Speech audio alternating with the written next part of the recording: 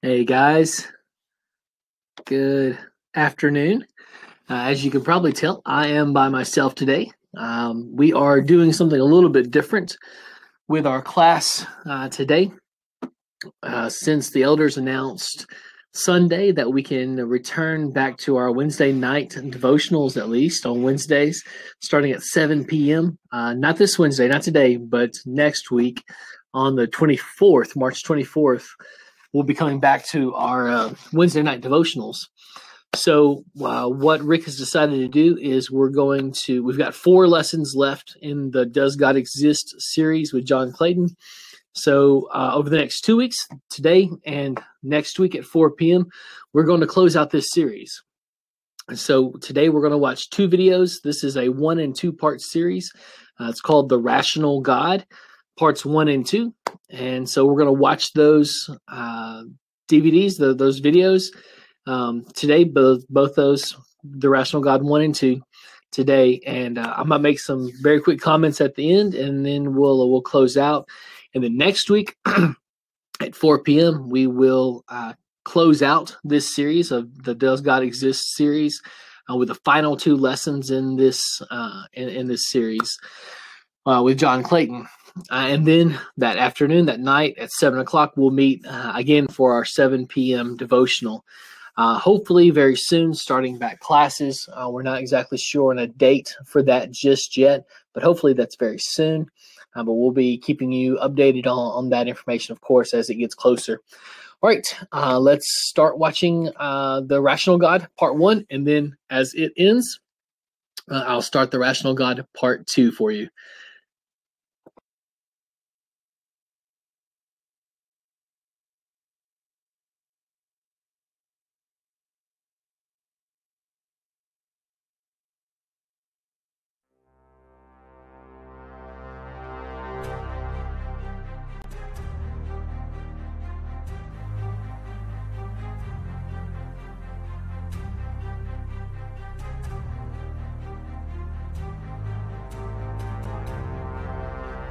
How do you visualize God? When somebody says God, what's in your mind?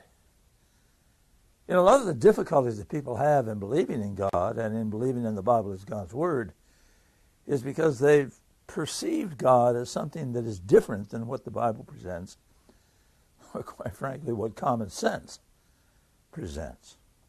I mean, do you visualize God as a ghost?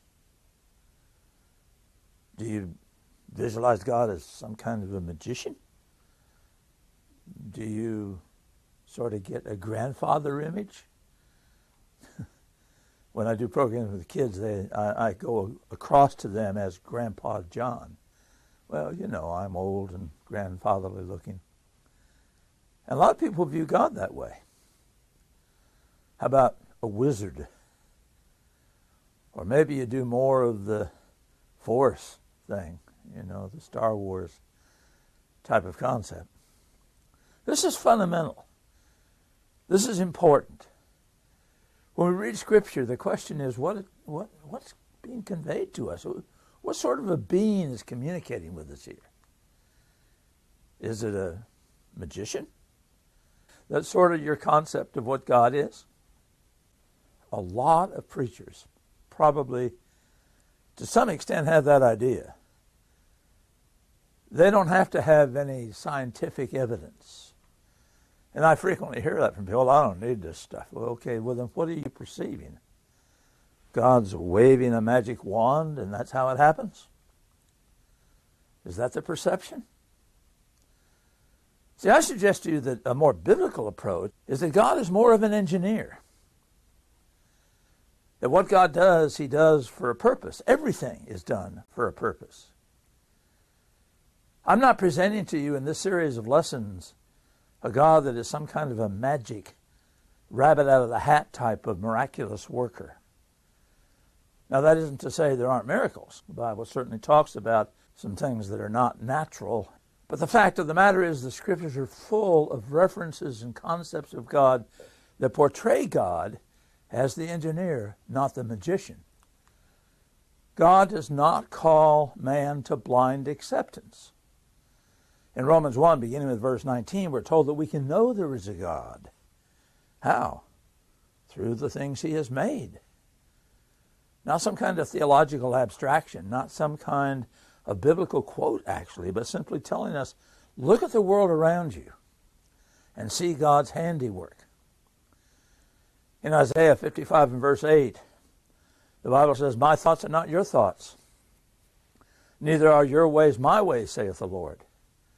For as the heavens are higher than the earth, so are my ways higher than your ways, and my thoughts than your thoughts. Now, that doesn't say that we can't understand God's thoughts. It just says we cannot reduce God to our level, that we are challenged to understand the mind of God. Isaiah 55 and verse 7. Let the wicked forsake his way, and the unrighteous man his thoughts. Let him return to the Lord, and the Lord will have mercy on him, and to our God, for he will abundantly pardon. In Psalm 92 and verse 5, Lord, how great are thy works, and your thoughts are very deep. You know, if you've been studying quantum mechanics, and I'm an old physics teacher, so that's my bailiwick, you know. But if you're studying quantum mechanics and you're looking at our understandings, our modern 21st century understandings of how gravity is produced and how charge is produced and the things that have to do with the building of the very fundamental things of which the creation is made, it's deep. It's challenging. And I've been in lots of roundtable discussions with PhDs talking about quantum mechanics, and you see a lot of eye rolling. You see a lot of this type of body language. The thoughts are deep. It's not simple. The creation is not simple. How great are your works, and your thoughts are very deep. Other passages reflect the same view. How precious are your thoughts to me? Well, if God's thoughts are precious to us, then we can understand them. How great is the sum of them? We are called to think as God thinks. We are not called to view God as some kind of an alien, as some kind of a being that has absolutely no capacity to communicate with us, that we cannot understand anything about him. That is not the biblical concept of God. So when you read, let there be light, and there was light, in Genesis 1:3, what are you perceiving? God waved a magic wand and there was light. Or God accelerated electric charge. But see, that's an engineering concept. And I don't know as I can answer that question necessarily, but I think it's important to understand that there's two different approaches here, and that's what we're getting at in this discussion. The Bible says in passages like Psalms 148 and verse 5, for he commanded, and they were created. Well, now that's not a rabbit out of the hat type of thing. God is commanding. He is ordering what should be done. His intelligence, his wisdom, his design are involved in the process. God is an engineer, not a magician. It's kind of interesting that as you read through biblical passages, you continuously see things that refer to God's actions as a process. In Genesis 2 and verse 7, the Lord God formed man of the dust of the earth. Now what's involved there is that God formed. Yatur is the Hebrew word that is used. That word refers to something an artist would do. You know, like making a vase or a statue or something of the type. And the materials involved. God formed man of the dust of the earth. My body is made of the dust of the earth. That process is a process that does not involve a miraculous zapping. Now, we'll get to another case where it is a miraculous zapping, because when the Bible says that God created man in his image, that's my spiritual nature. And there the word that is used is bara, which is a word that is used only in reference to what God can do and refers to my soul. It's interesting that in Genesis 2 and verse 8, the Bible tells us that the Lord God planted a garden. He didn't zap a garden. He planted a garden. And in the next verse it tells us that God made, not that he zapped, but he made all kinds of trees. When we read the processes of creation, it's interesting the words that are chosen. The Hebrew word natah is chosen in Hebrew to describe the creation. He stretched out the heavens. When I was studying with the rabbi that has taught me what little I know about Hebrew, he said to me, yeah, you go fishing a lot, don't you? I said, yeah. He said, you got an outboard motor? I said, yeah. He said, well, you know when you start the motor, you stretch it out. He says, that's natah. In other words, there's a process involved. And God has used multiple processes in this. Notice in this list of scriptures that you see on the screen right now, how many of these verses use this word, stretched out. At the end of the Genesis account, in Genesis 2 and verse 3, the Bible tells us that these are the things which the Lord God created, bara, and made. So both processes were involved, and we discussed this when we talked about the concept of evolution and the integrity of the Genesis record. He created a process that does not lend itself to an engineering type of structure, at least not in our three-dimensional world. So we're talking about the creation of time, the creation of space, the creation of matter-energy from dimensions beyond our own. That's one thing he did, but that word's only used 3 times in the whole Genesis account. The rest of the time, the word asa is used. And asa refers to something that is a natural process. And what I'm suggesting to you is that God is rational in his discussion of the creation. God is not waving a magic wand and doing a trick. There's no rabbit out of the hat. And what does that lead us to? It led us to science. Why do we have telescopes? Why are we orbiting things to get a better look at space? Why are we building bigger and bigger telescopes? Why are we investigating all parts of the electromagnetic spectrum to tell us about the creation of the universe around us? Because we understand that this process was a process that God did as an engineer. There is logic. There is intelligence. There is purpose. It's not a kind of magic thing that we cannot understand because it's sleight of hand. Did Adam have a belly button? Well, now if Adam had a belly button, then that indicates he had an umbilical cord, and that means he was born of a woman. That has all kinds of interesting implications. And I can feature Adam saying to God, "What is this?" And the explanation would be beyond his comprehension. I suggest to you Adam did not have a belly button, because Adam was not a process produced naturally. And so what we have here is a miraculous situation. You can accept it or you can reject it. But the fact of the matter is that God does not mislead us. God does not fake us out. We do not have a deceptive, sneaky, underhanded God who deliberately misleads us. And it's important to understand that God does not fake history.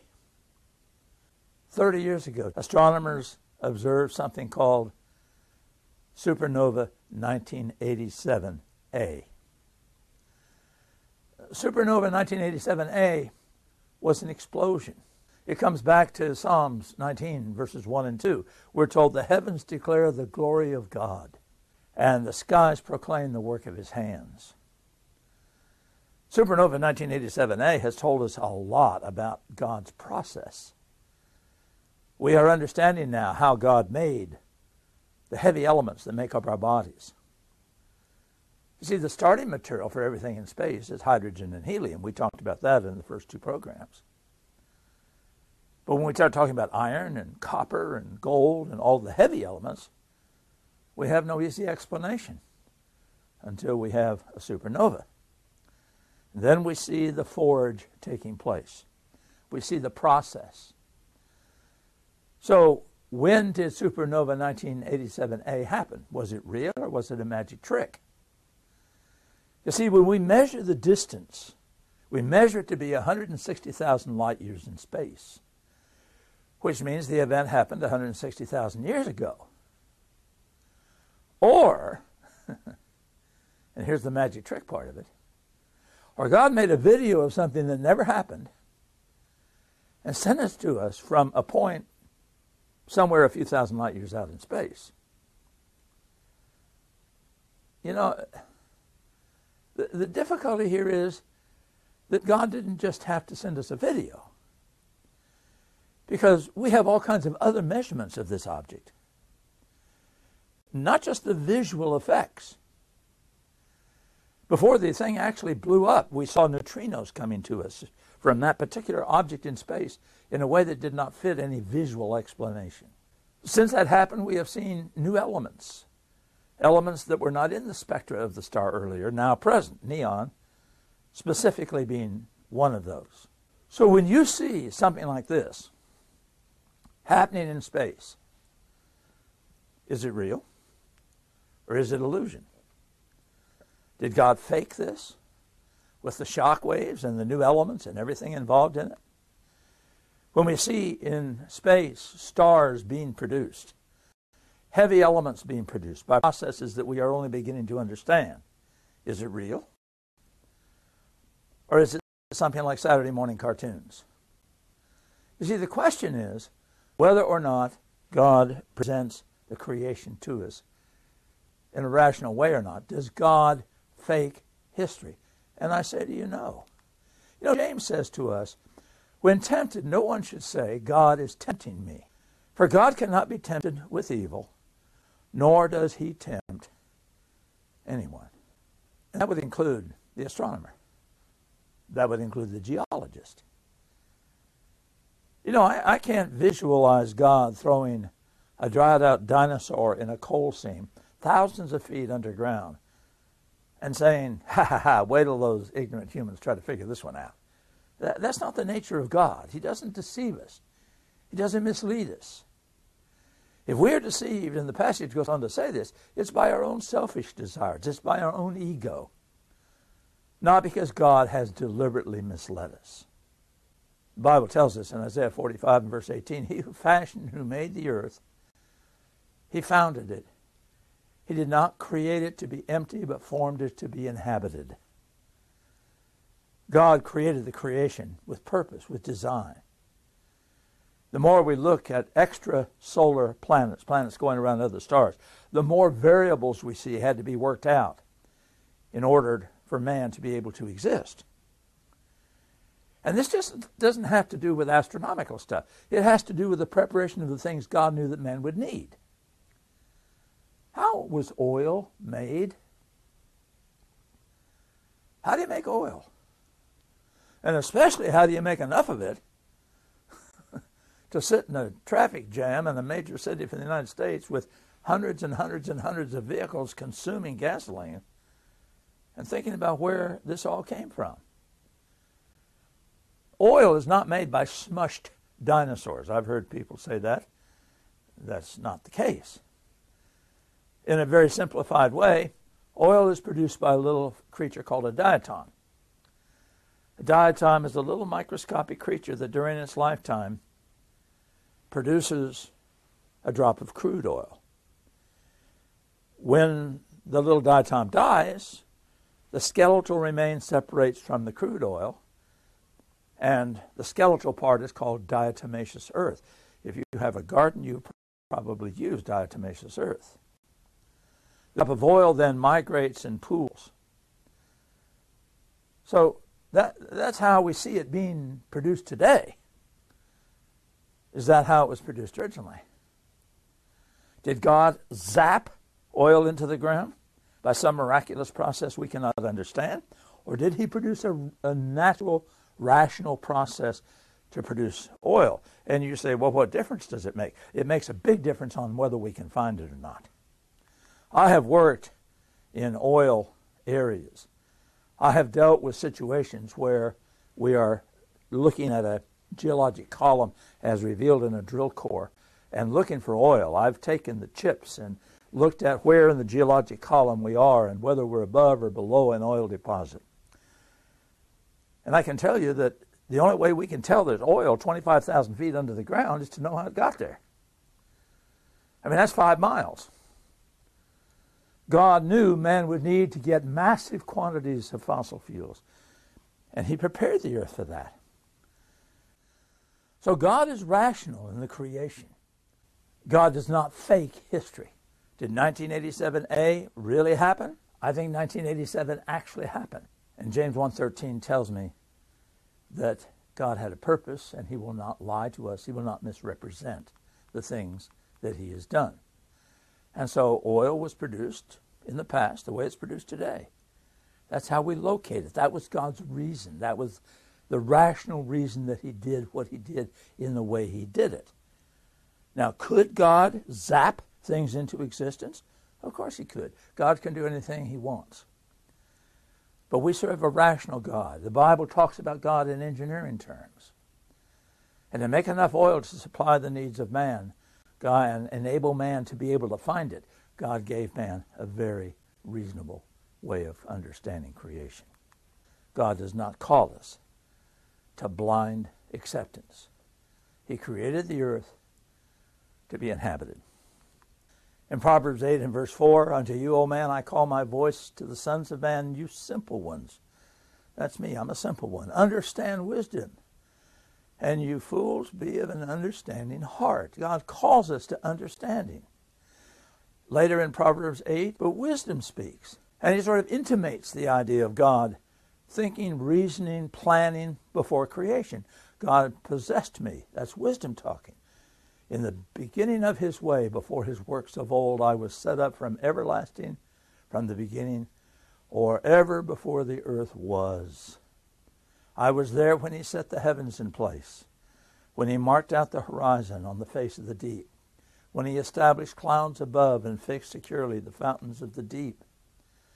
Our God is rational in creation.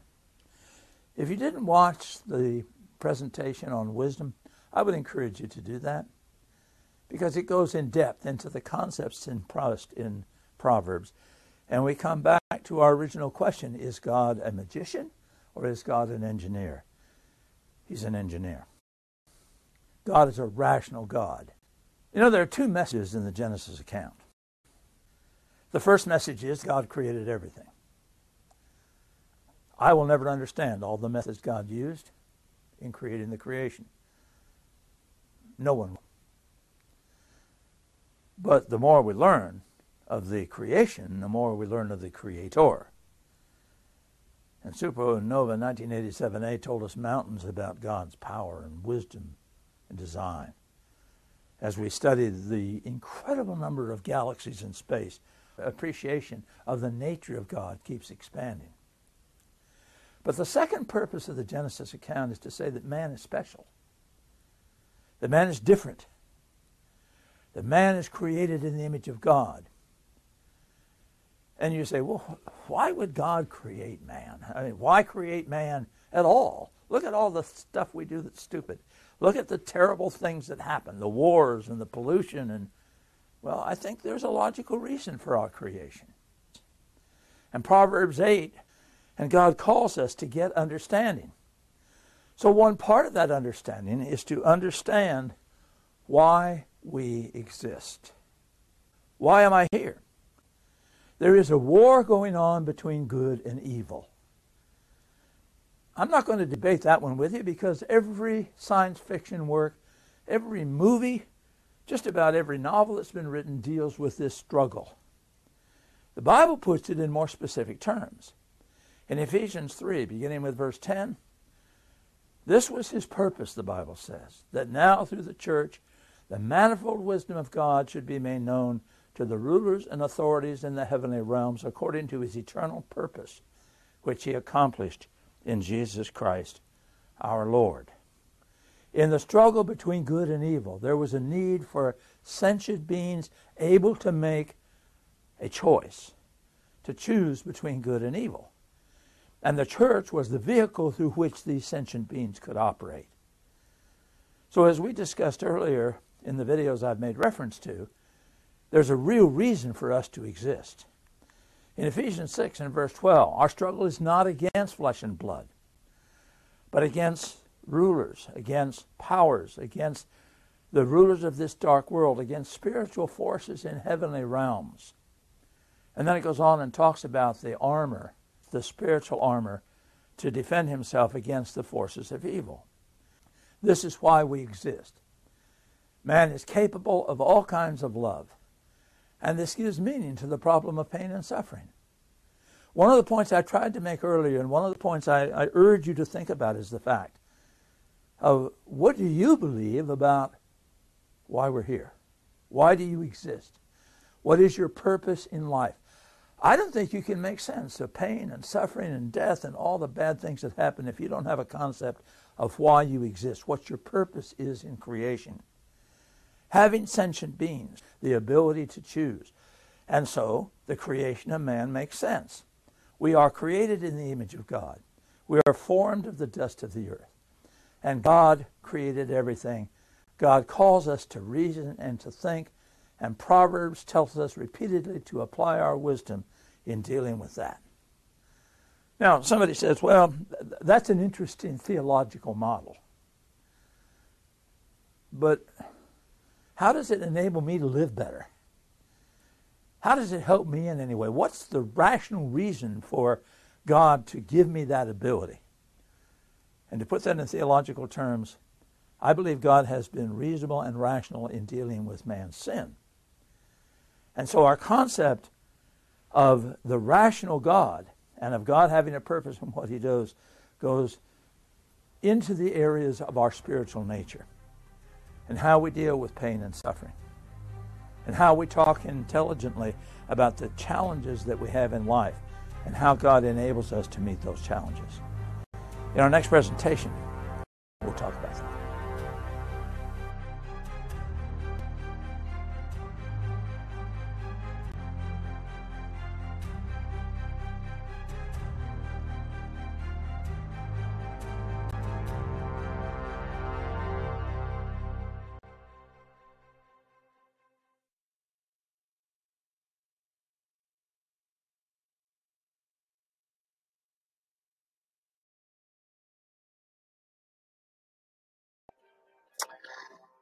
Hey guys, all right. He's talked a lot about the process there from the Genesis record that we've talked about before. I think I disagree with that, but go back and study that for yourselves. And I think God's rational. I just think He made the world in 6 literal days. So, all right, let's move on to the next episode, The Rational God, Part 2. Hold on. Sorry. Give me just a second.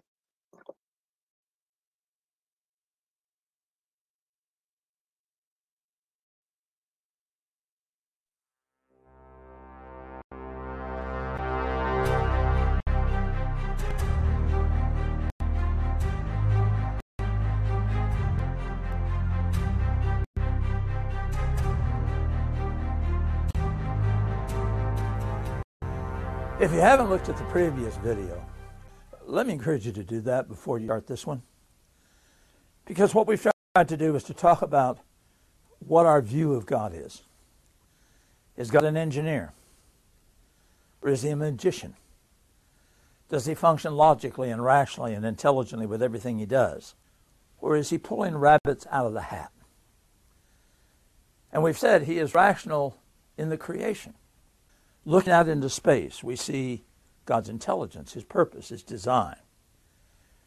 Looking at what man needs, we see the reason for God to have done what he did.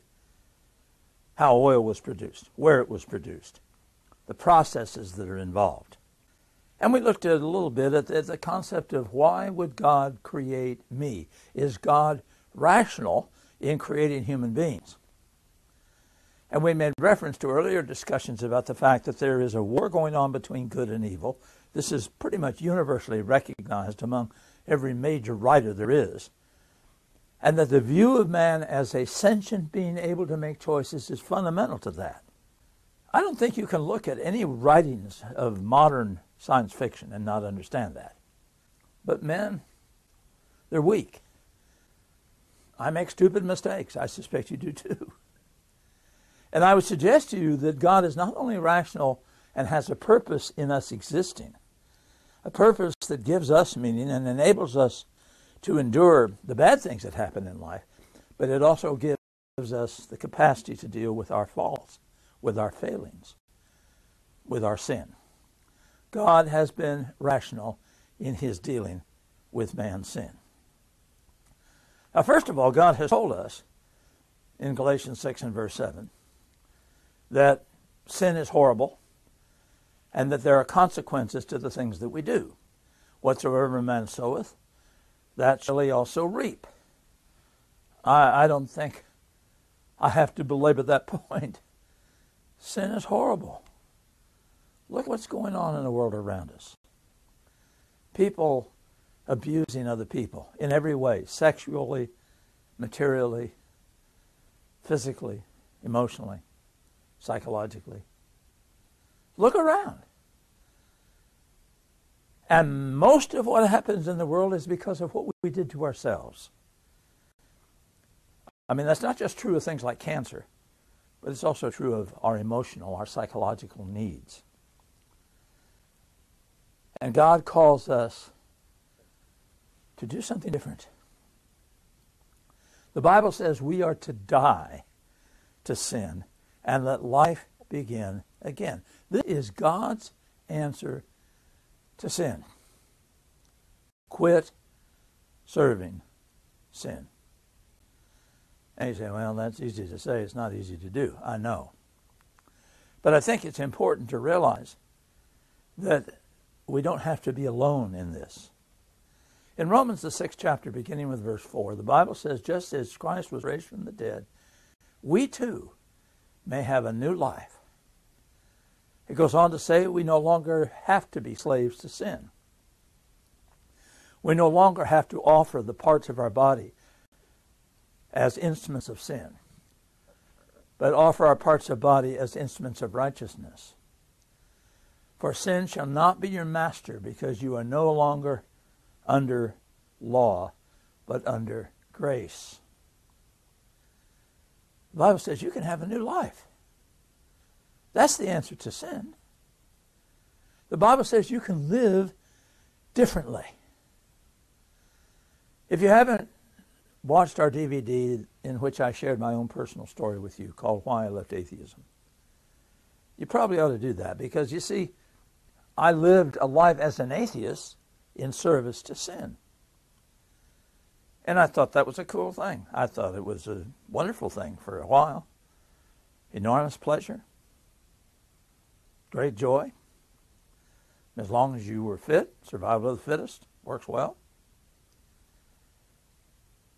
But then life catches up with you. For some of us it happens fast. For some of us it takes 75 years. But it catches up with you.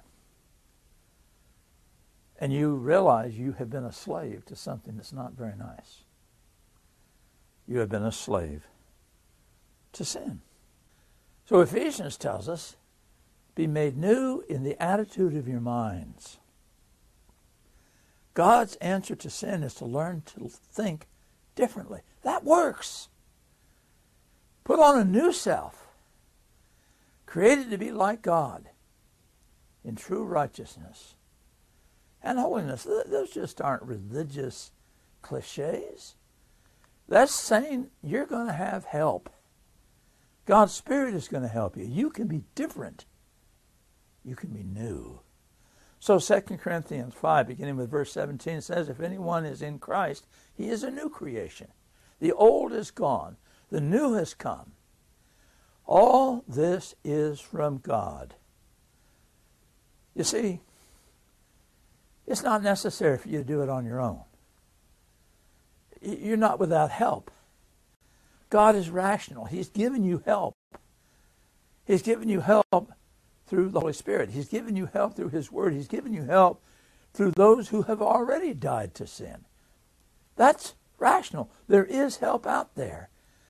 And those of us that have worked in programs that help people that are completely down, those of us that have worked with alcoholics, with drug addicts, with prisons, we've seen this. We know it can be done. Not because we have any power, or not because we have all the answers, but simply because God gives us that capacity. That's rational. The passage goes on and says, He has reckoned Himself through Christ who gave us the ministry of reconciliation. What are we reconciled to? We are reconciled to God. We're reconciled to be back to the relationship that Adam had with God. We begin that when it becomes comfortable for us to pray to God, to talk to God one-on-one. And we have a song that says, He walks with me and He talks with me. It's possible to have that kind of relationship. But we have to be new.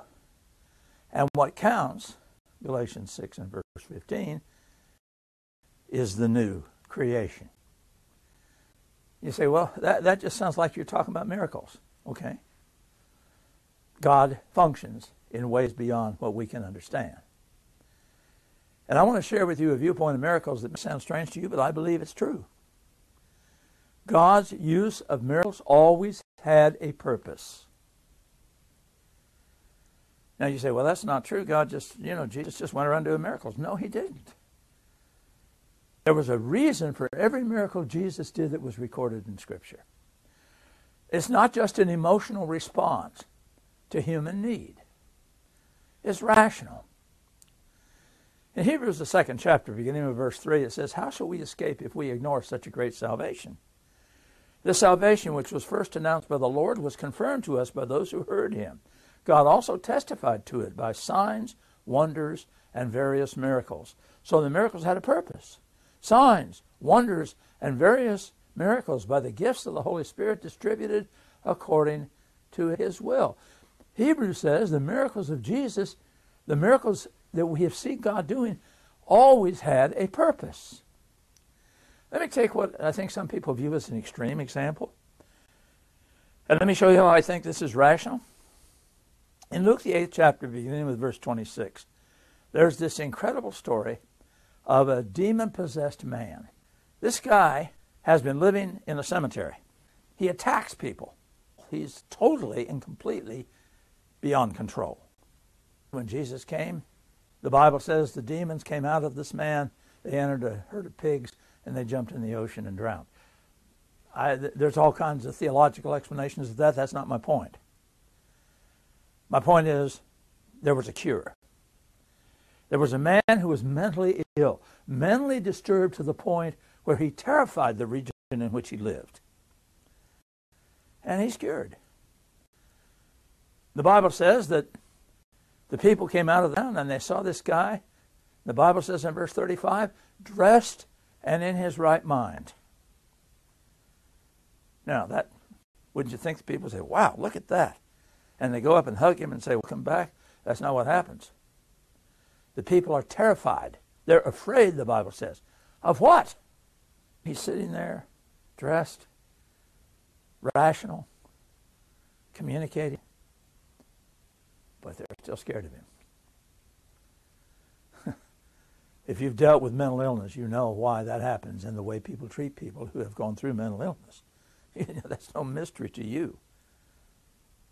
And the guy wants to get out of there. He says in verse 38 to Jesus, please, let me go with you. Look, those guys are afraid of me. I don't want to live here anymore. Let me go with you. And what does Jesus say? Jesus says, return home and tell how much God has done for you. Jesus says, here's what you were healed to do. But Jesus had a purpose in this man, and what's interesting is that when Jesus comes back in Mark 5 and verse 20, he finds that not only has this man told everybody there about how he has become cured of his illness, but he's gone to the Decapolis, 10 cities. And so there's a crowd waiting for Jesus. So in Mark 7, beginning with verse 31, we see the result of his ministry. There was a purpose in everything that Jesus did. And you take any miracle in the Bible and you look at the people he performed the miracle to and who was around and the circumstances. And even with our limited, frail human understanding, we can see a reason for Jesus doing what he did. He's been rational in what he has done. And let me also suggest to you, which is connected to this, that Jesus is rational in dealing with human suffering. You know, becoming a Christian has never been an escape mechanism. If all you had to do to get rid of your problems was to become a Christian, we'd have people run into the church every time they had a headache. But it's important to understand that the church is not an escape mechanism. We're not told, become a Christian and you won't have any more problems. Not so. And in our discussion about the battle between good and evil in Ephesians 6 and Ephesians 3 and in Job 1 and 2 in our earlier DVD, we have emphasized the point that whatever has happened in your life gives you the capacity to deal with people who are suffering in the same situation. So as I have shared with you, I had a son born blind, mentally challenged, cerebral palsy, muscular dystrophy, and schizophrenic, all in one beautiful little baby. And I struggled with that. I hated that. I was angry with God about that. But you know, in the years since, and that baby is now over 50 years old, they told us he wouldn't live to 12. He's over 50. I have found this to be a ministry, a way of helping others, a way of helping me develop a more human, compassionate, caring nature. And it's given me a ministry to help those who have children born with multiple birth defects. Having lived as an atheist and seen the consequences of that has enabled me to help people who are struggling with their faith. There is a rational reason to deal with human suffering if you're a Christian. My challenge to the atheist would be, how do you deal with those situations? When your baby is born with multiple birth defects, what do you do? What's your approach? Richard Dawkins suggested it's time to abort. Is that an answer? We have people in high places who have suggested we could get rid of prisons and mental institutions and hospitals if we would just euthanize everybody that is mentally ill or that has some enormous birth defect. And this isn't some rinky-dink. This is the guy that's the head of the ethics department at Princeton University. But you see, that's because if you don't have a concept of God in your life, you have no answer for the challenges of life. But you do have a promise from God. 1 Corinthians 10:13, one of the most important passages in the whole Bible as far as I'm personally concerned. No temptation has seized you except what is common to man. For God is faithful. He will not let you be tempted above that which you can bear. But when you are tempted, he will provide a way out so that you may be able to stand up under it. I've seen that work. That's a promise of God. He doesn't say it's easy. He doesn't say you're exempt from anything. He just says there will always be help. A rational explanation to the problem of human suffering. And the last point I'd like to make in this discussion is that God has been rational in his plan of salvation. Everything God tells us to do makes sense. You know, it's kind of interesting. A lot of times people respond to what we need to do to be saved by saying, well, God says it, so we do it. That's a good spirit. That's a positive attitude. That's good thinking. But each act that we are told to do, each thing that we are privileged to do, has a logical reason behind it. We're told to believe. How can you be a Christian and share with people? And how can you find the power to overcome sin? And how can you develop a ministry to reach out and change other people's lives if you don't believe in God? If my ethic background is based on survival of the fittest, then I'm not going to do anything that threatens my survival. Being a Christian makes a difference. And you can doubt that philosophically, but the fact of the matter is, when you look in your community, who's running the homeless shelter? Who's running the food kitchen? Who's doing the Coach for Kids? Who's running the rehabilitation programs? Who has the largest number of educational institutions? It's not people that reject the concept of God. An atheist is not going to make the kind of sacrifices necessary to make these things work. We're told to repent. The concept of repentance means to completely change the direction you're living. We just got through talking about the idea that we need to be a new person. Repentance is not just, I'm sorry. No. That's not the concept. It's a change of heart. It's wanting to live a new direction. And people that just play at Christianity don't do that. It's easy to say I'm a Christian. It's easy to get your name on some church roll.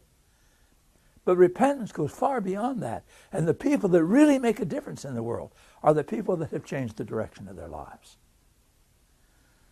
We're told to confess. That doesn't mean that I go to some individual and tell him everything that's wrong with me. Most of the time that's pretty obvious. But it means to give an identification of whatever strength I have, where that strength came from. And the concept of baptism, which I have discussed before in this series. Baptism is not just something you do because somebody tells you to do it. It's not a work. It's something done to you. It's not something you do. But it's a complete separation from your past.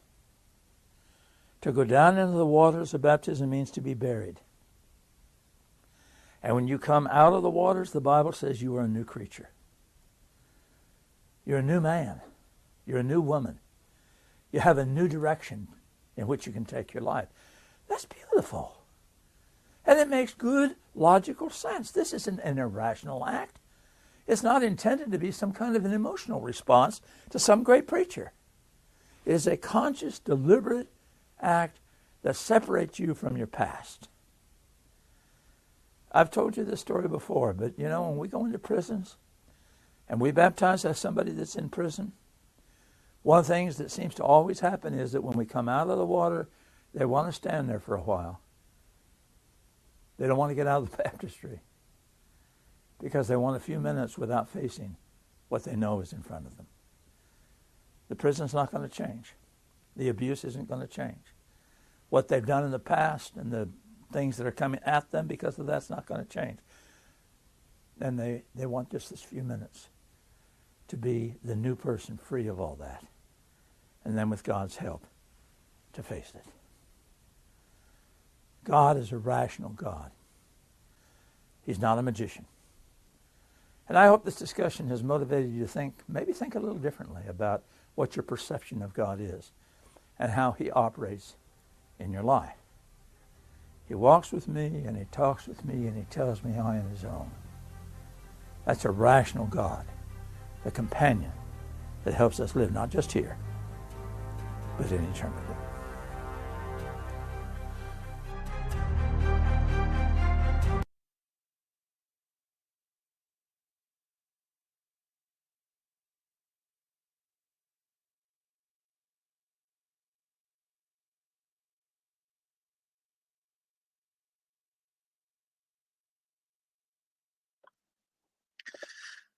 All right, so those were the Rational God parts 1 and 2. We're next week, next Wednesday, we will finish up this series, the Does God Exist series. The final 2 lessons will be next week at 4 p.m. At 7 p.m., we will meet together for our first Wednesday night in a very long time. And so I'm looking forward to seeing all of you guys. We're just going to have a devotional. We'll sing some songs. We'll have about a 10, 15-minute lesson. And we'll sing some songs, and we'll talk to each other and enjoy each other's company, I'm sure. But looking forward to that, and I think that's everything we needed to say. All right, looking forward to seeing you guys. Worship starts at 10:30 Sunday, and then next Wednesday we'll finish up our lessons here, and then meet at 7 p.m. That afternoon. See you guys then. Bye.